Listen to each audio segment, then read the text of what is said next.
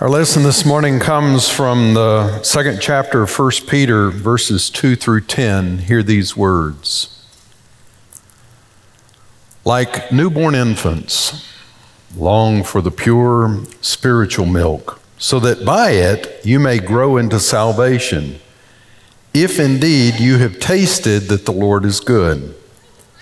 Come to him a living stone, though rejected by mortals, yet chosen and precious in God's sight.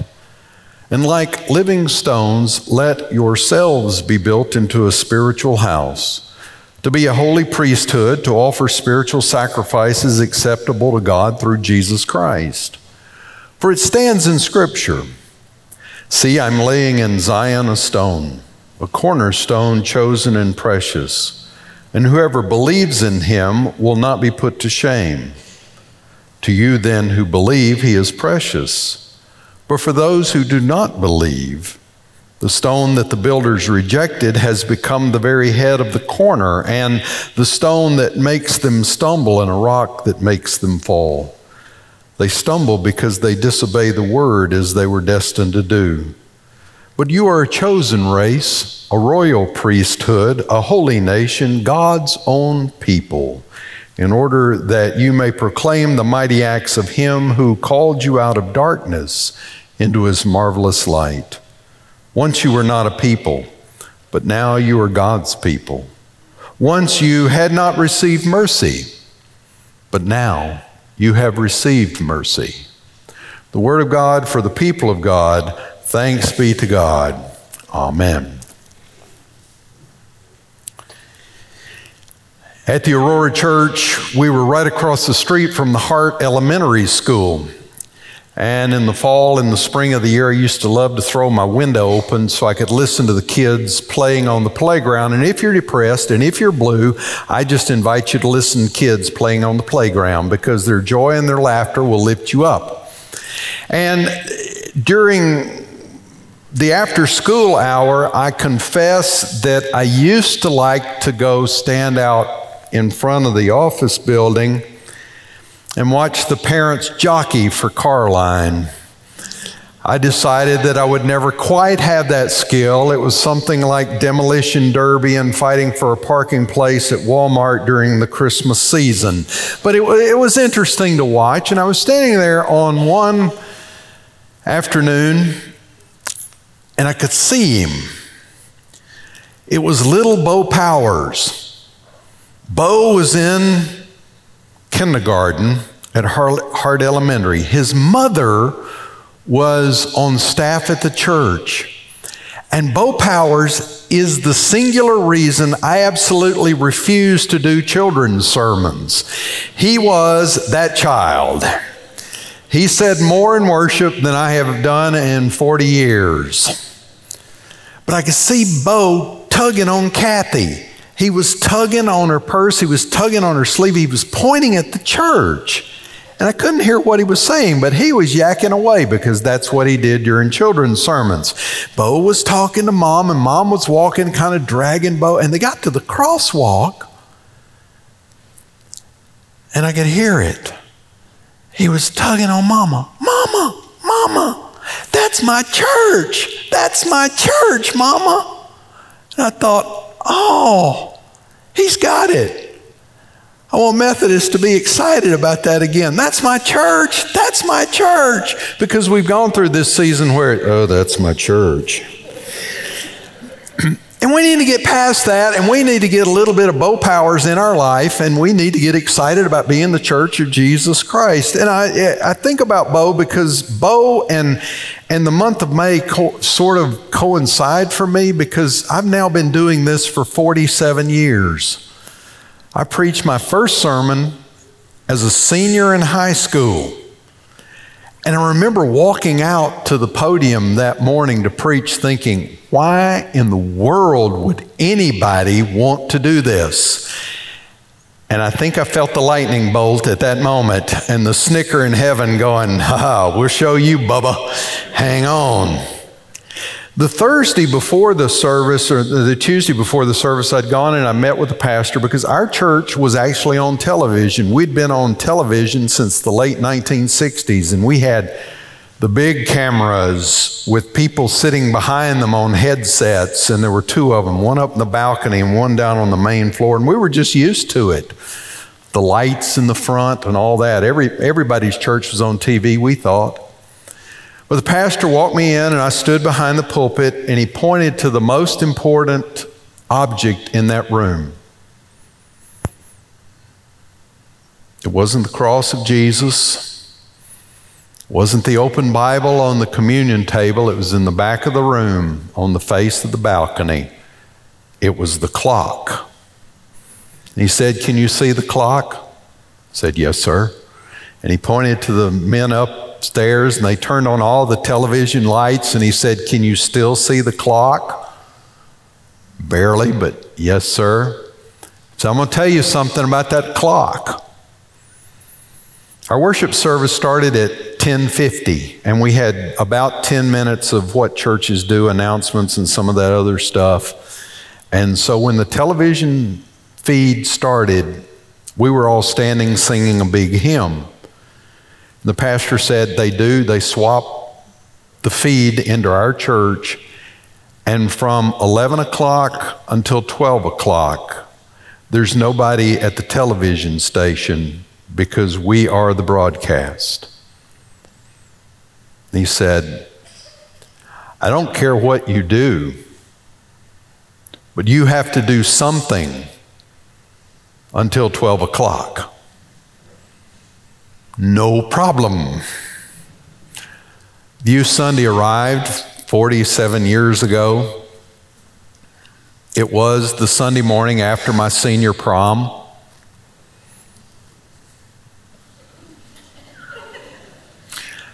Prom is not a good way to prepare to preach the next day. I've tried that, it didn't work. Yes, I went, and we started the service at 10:50, and we did our youth thing, youth announcements, youth call to worship, youth invocation. We sang a couple of youth songs. We did the opening hymn. I'd looked, it was 11 o'clock. We had the TV feed, and I knew that because the red lights were on some of the cameras. We did everything we could do.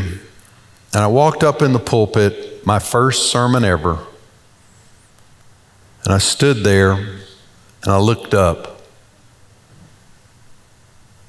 10 minutes after 11,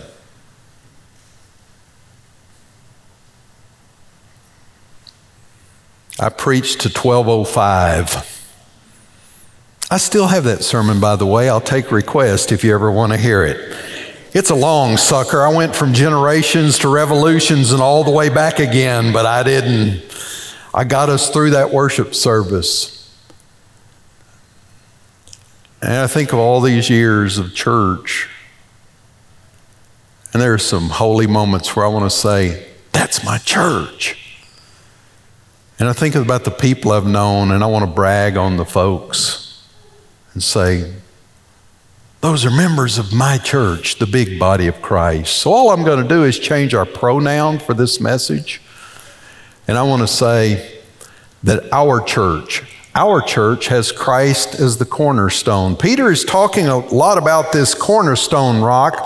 And when we hear cornerstone or when we hear chief stone, we think about what we do architecturally. That the cornerstone is some marble stone on the side of a church building, or it's some brass stone attached to a church building. And we've got one. It says Trinity United Methodist Church, 1972, Merlin Merrill, pastor. And it's got the listing of the bishop and the district superintendent, and it names the building committee, and it names the architect, and it names the contractor for the church.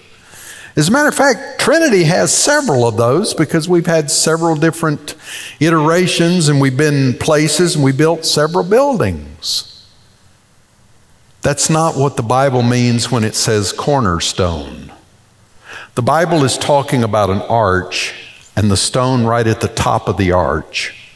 The stone that exerts downward pressure on the arch and causes the other stones in the arch to stay in place. It's literally the stone of testing.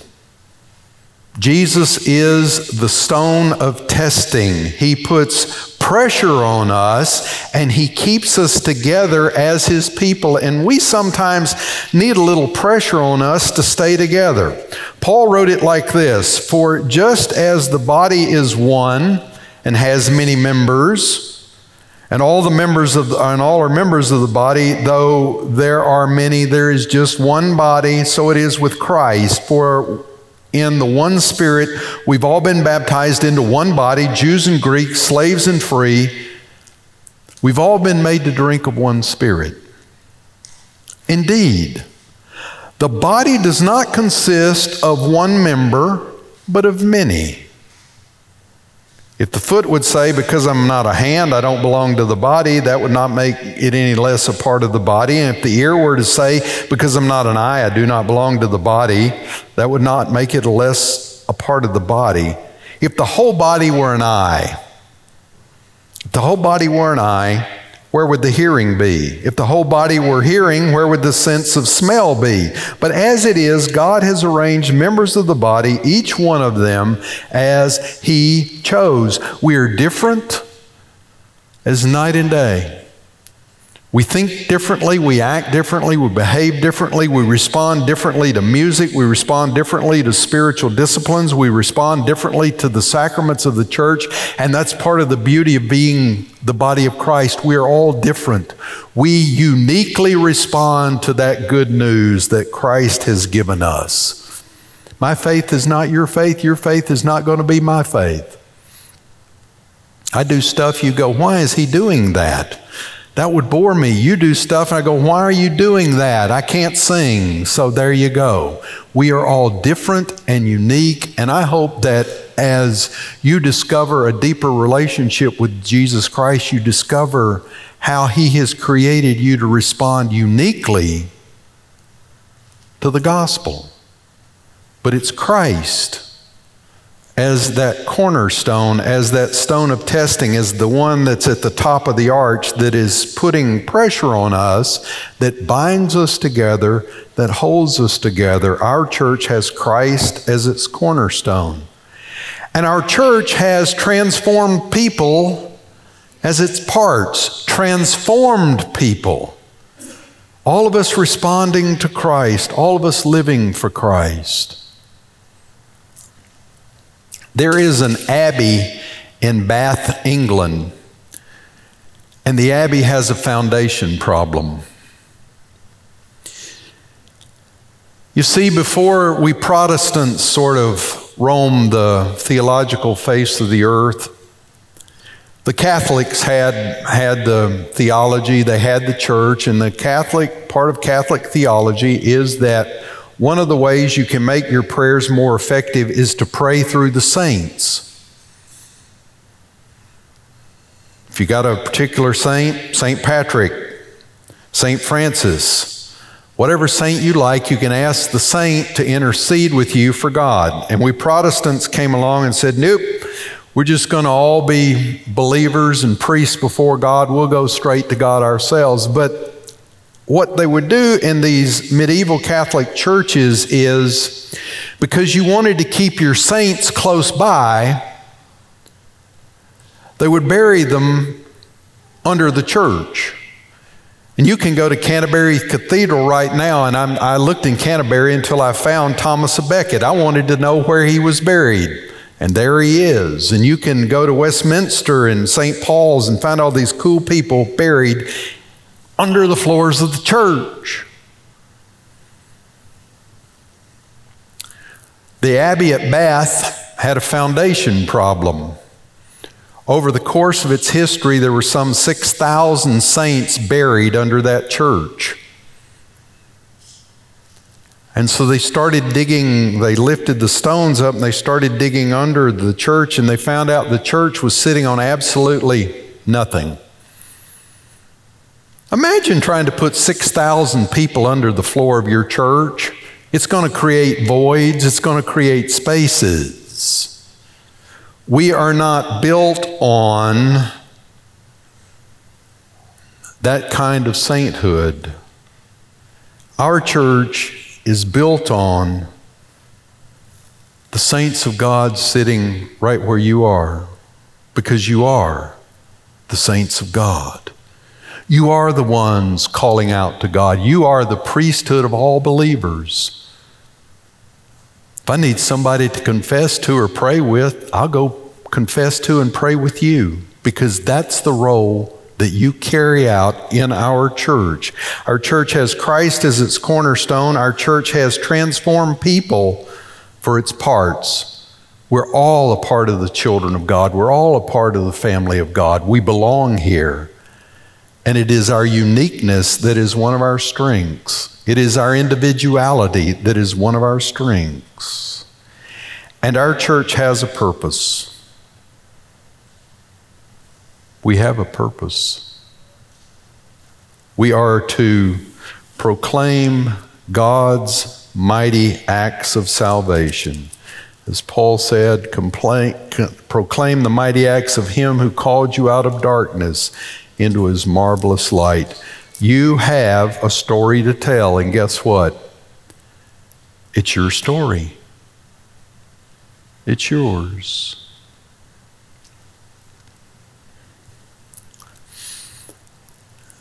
There is one thing no one can argue with, and that's your experience of Jesus Christ. They may want to argue theology with you. They may want to argue some nuance of the incarnation with you, but no one can argue your experience. So don't tell them my experience. Don't tell them your parents' experience. You share what's going on in your heart.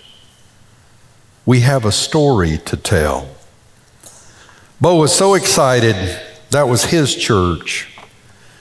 And I want us to experience that joy and that life. I want people to drive by. Have you seen Trinity at night now?